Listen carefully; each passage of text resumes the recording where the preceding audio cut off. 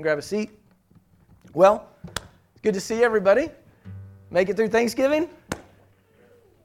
Barely?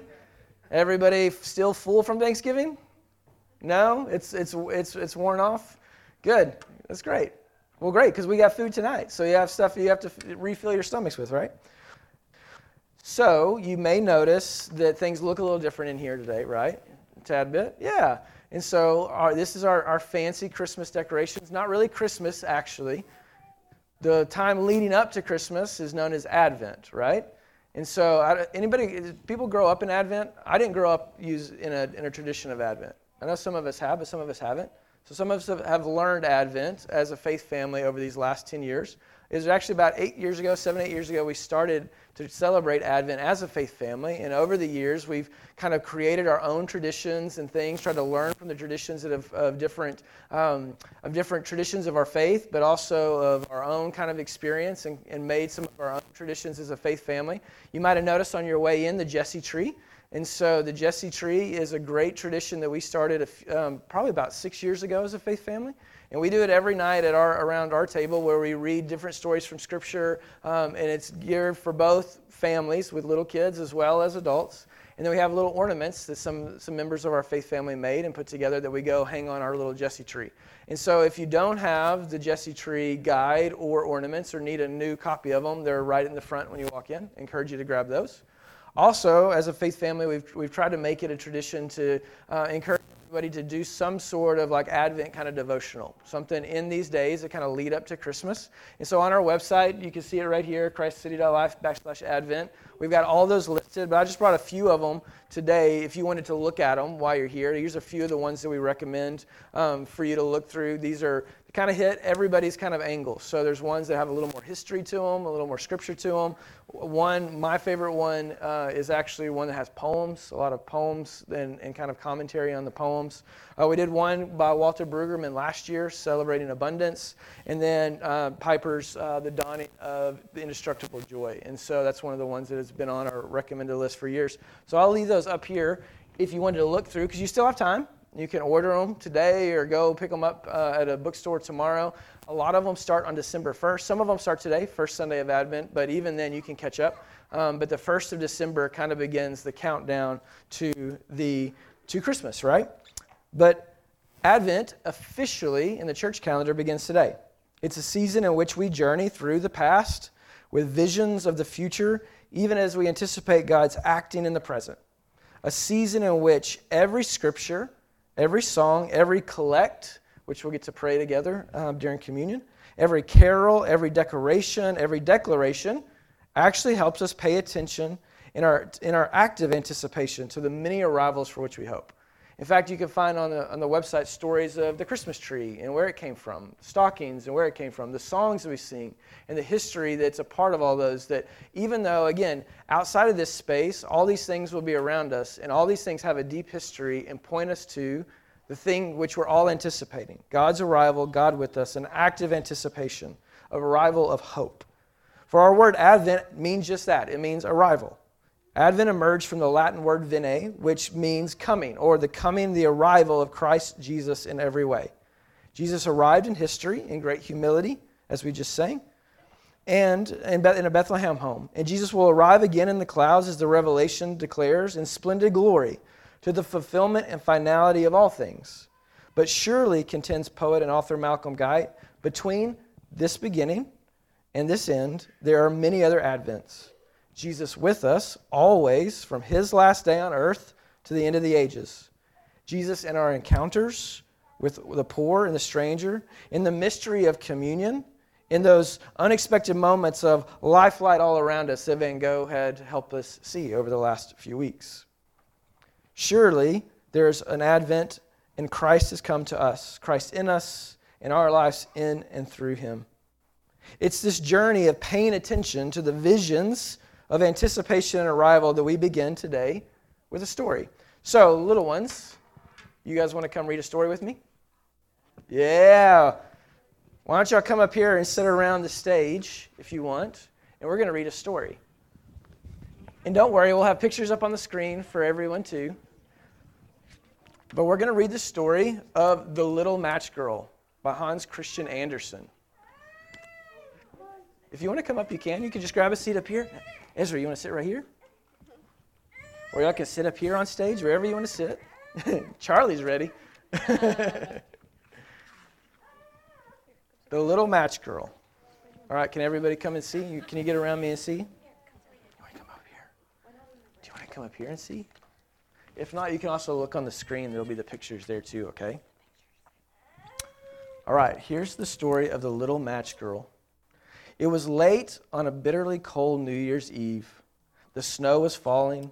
A poor little girl was wandering in the dark, cold streets. She was bareheaded and barefoot. You see her there? Bareheaded and barefoot. She had, of course, had slippers on when she left home, but they were not much good, for they were so huge. They had last been worn by her mother, and they fell off the poor little girl's feet when she was running across the street to avoid two carriages that were rolling rapidly by. One of the shoes could not be found at all, and the other was picked up by a boy who ran off with it, saying that it would do for a cradle when he had children of his own. So the poor little girl had to walk on with her little bare feet, which were red and blue with the cold. She carried a quantity of matches in her old apron and held a packet of them in her hand. Nobody had bought any from her during all the long day, and nobody had even given her a copper. The poor little creature was hungry and perishing with cold, and she looked the picture of misery. The snowflakes fell on her long yellow hair, which curled so prettily toward her face, but she paid no attention to that. Lights were shining from every window, and there was a most delicious odor of roast goose. Did you may have roast goose for Thanksgiving? Roast goose in the streets, for it was New Year's Eve. She couldn't forget that. She had found a corner where one house projected a little beyond the next one, and there she crouched, drawing up her feet under her, but she was colder than ever. She did not dare to go home, for she had not sold any matches and had not earned a single penny. Her father would beat her, and besides, it was almost as cold at home as it was here. They had only the roof over them, and the wind whistled through it, although they had stuffed up the biggest cracks with rags and straw. Her little hands were almost stiff with cold. Oh, one little match would do some good, she thought. If she only dared, she would pull out one of the packet and strike it on the wall to warm her fingers. She pulled one out. Whoosh! How it sputtered and blazed. It burnt with a bright, clear flame. Can you see the flame right there? Just like a little candle. And then she held her hand around it. Now the light seemed very strange to her. The little girl fancied that she was sitting in front of a big stove with polished brass feet and handles. There was a splendid fire blazing it and warming her so beautifully. But what happened? Just as she was stretching out her hand to warm them, the flame went out, the stove vanished, and she was left sitting in the end of the burnt match in her hand. She struck a new one. It burnt, it blazed up, and where the light fell upon the wall, it became transparent like gauze, and she could see right through it into the room. The table was spread with a snowy cloth and pretty china. A roast goose, there's that goose again, stuffed with apples and prunes was streaming on it. And what was even better, the goose hopped up from the dish with the carving knife sticking in his back and waddled across the floor right towards her. It came right up to the poor child, and then the match went out, and there was nothing to be seen but the thick black wall. She lit another match. This time she was sitting under a lovely Christmas tree. It was much bigger and more beautifully decorated than the one she had seen when she peeped through the glass doors at the rich merchant's house this very Christmas. Thousands of lighted candles, you see all those candles, gleamed under its branches, and many colored pictures, such as she had seen in the shop windows, looked down at her. The little girl stretched out both her hands toward them, then went out the match. All the candles rose. Christmas candles rose higher and higher till she saw that there were only the twinkling stars. One of them fell and made a bright streak across the sky. Someone is dying, thought the little girl, for her old grandmother, the only person who had ever been kind to her, used to say, when a star falls, the soul is going up to God. Now she struck another match against the wall, and this time it was her grandmother who appeared in the circle of the flame. She saw her quite clearly and distinctly, looking so gentle and happy. "Grandmother," cried the little creature, "oh, do take me with you. I know you will vanish when the match goes out. You'll vanish like the warm stove, the delicious goose, and the beautiful Christmas tree." She hastily struck a whole bunch of matches because she did so long to keep her grandmother with her. The light of the matches made it as bright as day. Grandmother had never before looked so big or so beautiful. She lifted the little girl up in her arms, and they soared in a halo of light and joy, far, far above the earth, where there was no more cold, no more hunger, no more pain, for they were with God. In the cold morning light, the poor little girl sat there in the corner between the houses, with rosy cheeks and a smile on her face, dead. Frozen to death on the last night of the old year, New Year's Day broke on the little body, still sitting with the ends of the burnt-out matches in her hand. She must have tried to warm herself, said the neighbors. Nobody knew what a beautiful visions she had seen, nor in what a halo she had entered with her grandmother upon the glories of this new year. Thanks for listening, guys. You want to go back to your seats? Now we're going to do bread? Is that what you said? Yeah, we will in just a minute. Now, I know that may seem like a strange story to start Advent, a dark story to read as a beginning to the cycle of light, a season of uncovering the origins of our faith. Hans Christian Andersen's story feels more like an end, doesn't it? Though it is an end that takes place and casts a vision for a new beginning, an end that in itself is a beginning. Truth be told, all stories that are ends to beginnings and beginnings to some different end are a bit strange, a bit dark, a bit apocalyptic. And yet, as Karen Swallow Prior points out, the biblical meaning of the Greek word that we translate into English as apocalypse is simply an uncovering or a revelation.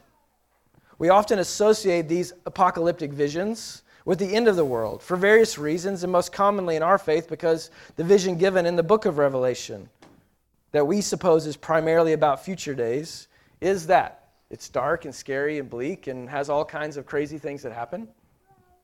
We also make this association because some moments of revelation in humanity, in church, or in our own personal histories do seem like an end of the world, or at least someone's world, as our story today portrays. There are times like this particular historical moment, which has included crisis in the church. How shall we stand and survive faith in faith and faithfulness in a season such as this? The first global pandemic in over a century. How shall we stand and survive physically? We're still asking that question even 3 years later. A deep political polarization. How can we stand and serve together? Not to mention the turmoil in the Middle East, as one pastor's billboard on 635 attests, seems to herald that the end of the world is here. But perhaps, says Prior, it's only as the rock group REM put it, it's the end of the world as we know it. And maybe that's just fine. This season in our history, in the church calendar, in our life together as Christ City Church, has entailed an apocalypse. It's been apocalyptic. It's been uncovering and revelatory.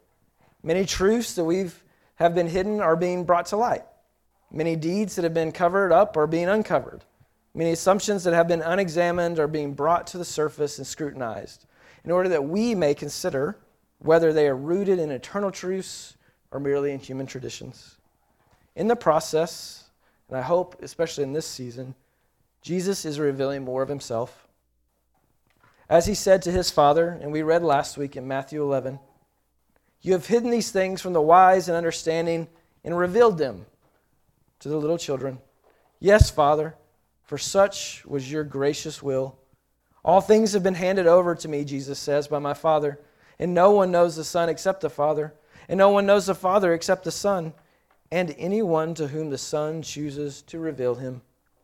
Come to me, all who labor and are heavy laden, and I will give you rest. Take my yoke upon you and learn from me, for my yoke is easy and my burden is light." It's significant that the word translated revealed in these verses is the Greek word for apocalypse. Same revelation, an uncovering, a revealing, the vision of an end to what we know, an end to the cold around us and warmth all about us, a beginning of a different, deeper end to which we live. Some of what is hidden from us is spiritual reality, divine truths that can be revealed to us only through God's divine power.